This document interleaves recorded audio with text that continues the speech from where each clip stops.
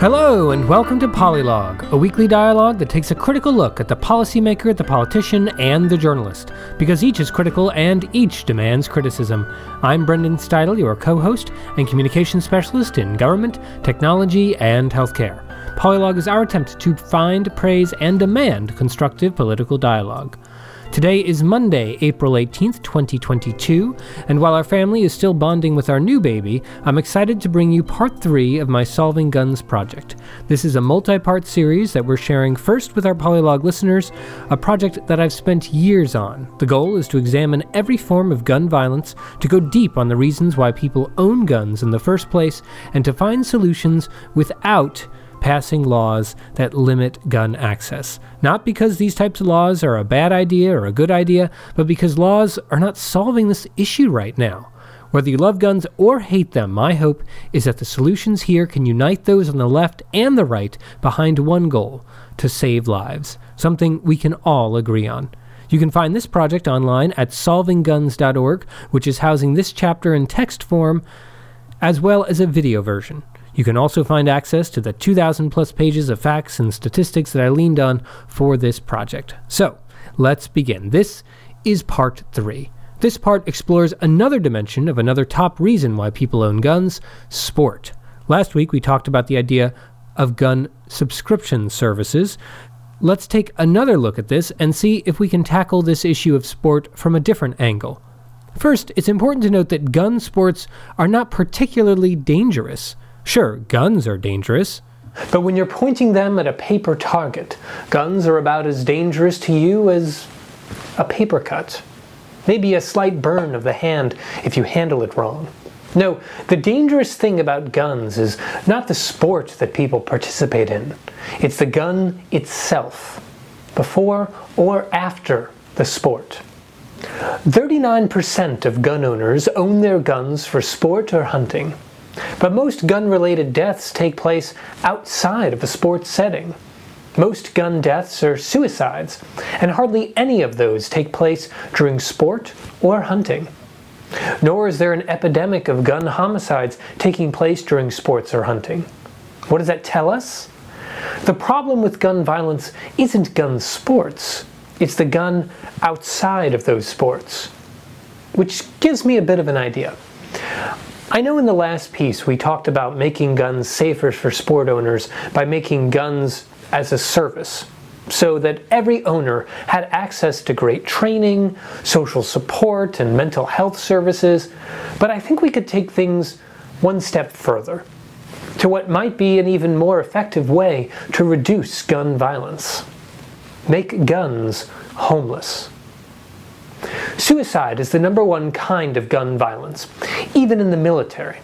More soldiers in America die by their own hand than by the hand of the enemy. More in suicide than in combat. That's true not only in America, but in other countries as well, like the United Kingdom. Take the case of Israel. A few years back, the Israeli military was having too many suicides. Well, any number of suicides is too many, but the problem became acute. So military leaders looked at the numbers, and they found that most of the suicides were committed with guns, and most of the guns used for suicide were military-issued guns. What could they do? Well, they didn't take the weapons away from the soldiers. It was literally their job to have them. But what they did do was find out when most of those suicides were taking place. The answer? Most of the suicides were committed during off-duty hours, when soldiers were at home. So they made a simple change. From that day forwards, soldiers would no longer be able to take military-issued guns home with them. Instead, soldiers were ordered to keep them locked in storage. The result? Suicides dropped by 50%. So what if we did this? What if we followed this proven model? What if we found every way possible to discourage people from taking their guns home with them? Because when you look at guns, when you examine every type of gun and gun violence, there's one factor that stands out, that remains the same no matter the gun or the circumstance. Guns always become dangerous when they're mixed with this one single element: the home. So rather than cutting guns out of people's lives, let's cut the home out of the life of guns. Let's make guns homeless. Now, it's important to make the point here, when I say guns at home, I mean guns that live at your home. But I also mean guns that drive around with you in the car, guns that have been taken from the shooting range or the hunting reserve and that you carry with you. Because while many suicides do in fact take place in the home, they can also be committed in remote locations.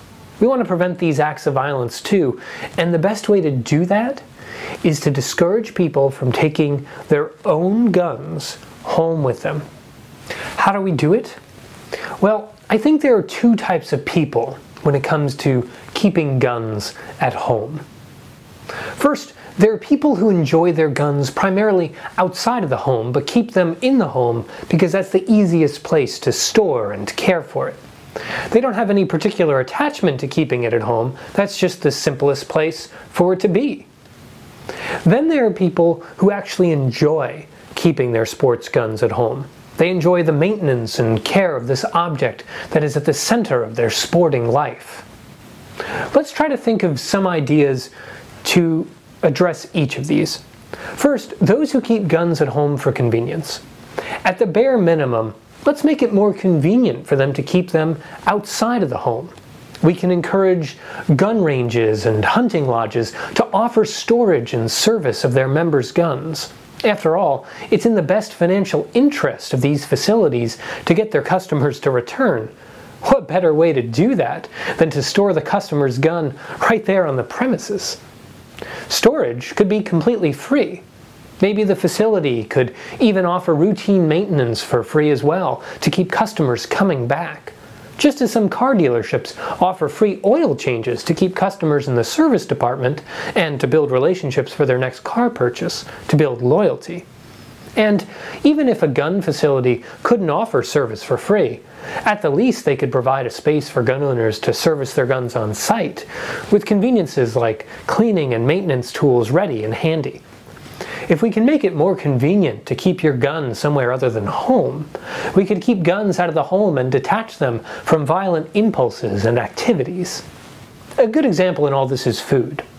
Why go out to eat for food when you can just as easily eat at home? Well, two reasons. The first being when it's more convenient to eat out. Fast and fast casual restaurants have capitalized on this, making it easier to grab a bite to eat than to make one. The second reason to eat out when you can just as easily eat at home? Because what you're eating out is better than what you could make at home. 5-star restaurants, exotic cuisine, exotic spices, complicated preparation, and impossibly expensive cooking equipment. In short, we eat out when it's more convenient, and we eat out when it's better than what we can eat at home. And we do it a lot. Americans spend more on eating out than they do on groceries. $54.8 billion at bars and restaurants every year compared to $52 billion on groceries, and this is 2015 numbers.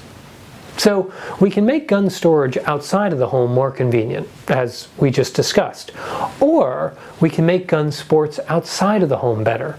Here's the better idea. Gun sports currently involve everything from handguns to rifles to automatic weapons. But what they don't involve are bigger and more powerful guns, or explosives, or cannons, ammunition that fires louder, further, bigger, and more intensely in every measure. That's for good reason. You can't own explosives or cannons. But what if they could be made available in a safe, sporting environment, legal to fire on a bomb range, but illegal to take home? Could sports at an explosive scale flourish? Could it attract sports owners to such a degree that they might lose interest in sports at the handheld scale? It's a possibility that if your sporting game is bigger, you might have little interest in keeping something smaller at home. How many tennis players keep a table tennis table at home? How many pilots keep remote-controlled planes? How many football players keep a foosball table? Some, I'm sure, but not all. Not even most, I'd bet. But how might it work? Simple. Allow firing ranges to possess and fire weapons in a safe, supervised environment, just as bomb ranges today allow safe and supervised firing. By offering people who enjoy the power of guns more powerful weapons that they can't take home, we could cut down home-based deaths from sports guns and enable sports enthusiasts to access more complex and engaging sports than they can access today. Large guns, fully automatic weapons, rocket launchers, explosives. As long as the weapons are securely stored and safely discharged in a supervised environment, why not?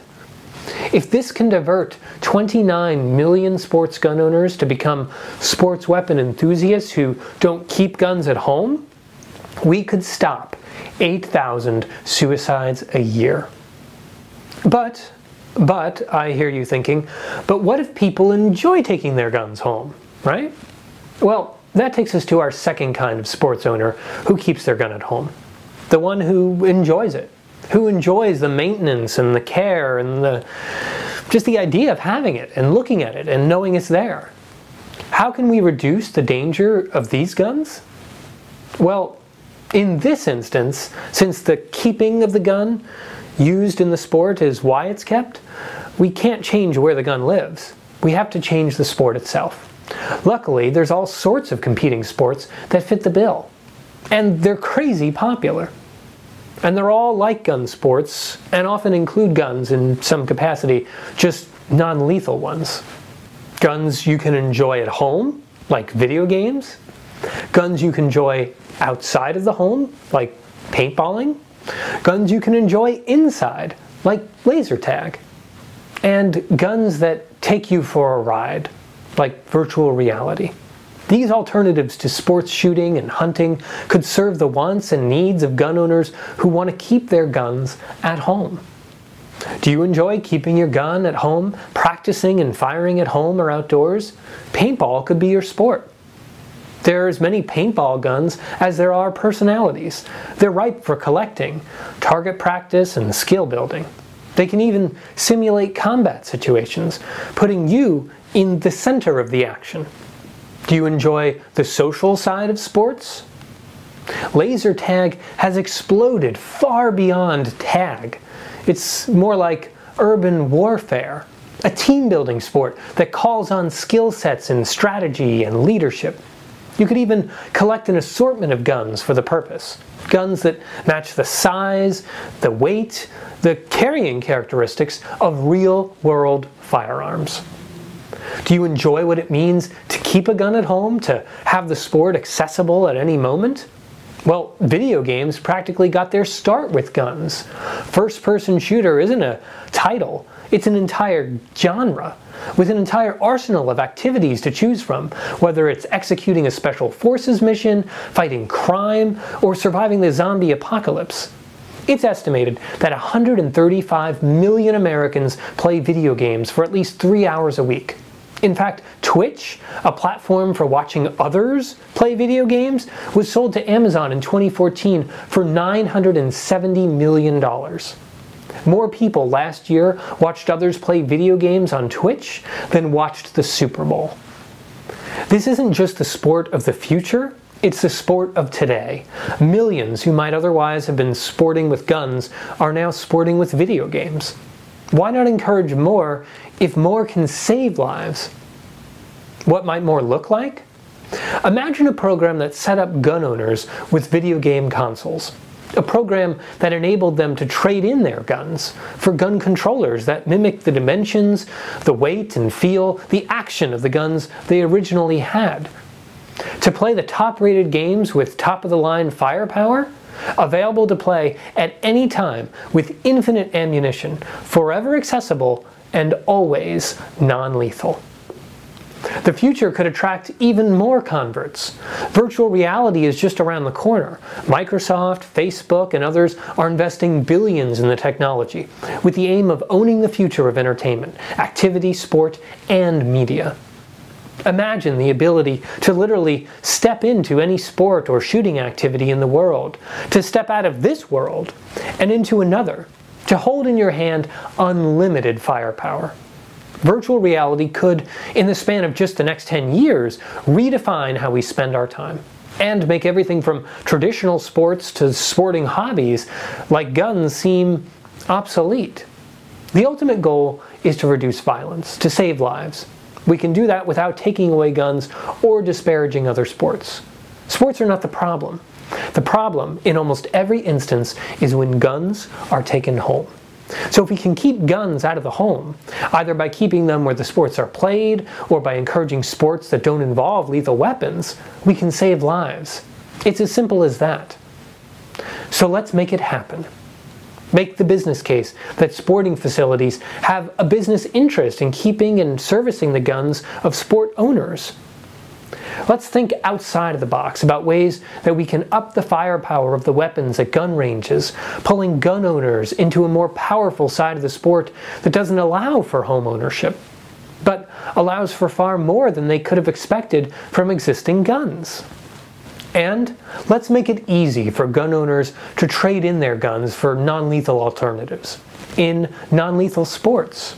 This, too, could be done by making a positive business case for video game, paintball, and other businesses. Gun owners are a whole new market of customers. Avid sport enthusiasts, hobbyists with time on their hands and money to spare on activities that matter to them. Let's make it easy for them to get involved. Let's make it easy for sports enthusiasts to enjoy sports and stay safe without compromising either. Alright, so that's the end of our two-part discussion on gun sports. But there's more to this story than that, and that takes us to one of the first things people think about when they think of guns and violence: crime. Are there ways to reduce gun crime without the need for legislation? Yes, but that's for another week. In the meantime, you can learn more at solvingguns.org. If you have any thoughts or feedback, you can email us at podcast@polylog.com. You can tweet at me at bsteidel, you can tweet at Naomi at sotonaomi_, and you can tweet at the show at polylogcast. Thanks everyone, and we'll talk with you again next week. Bye.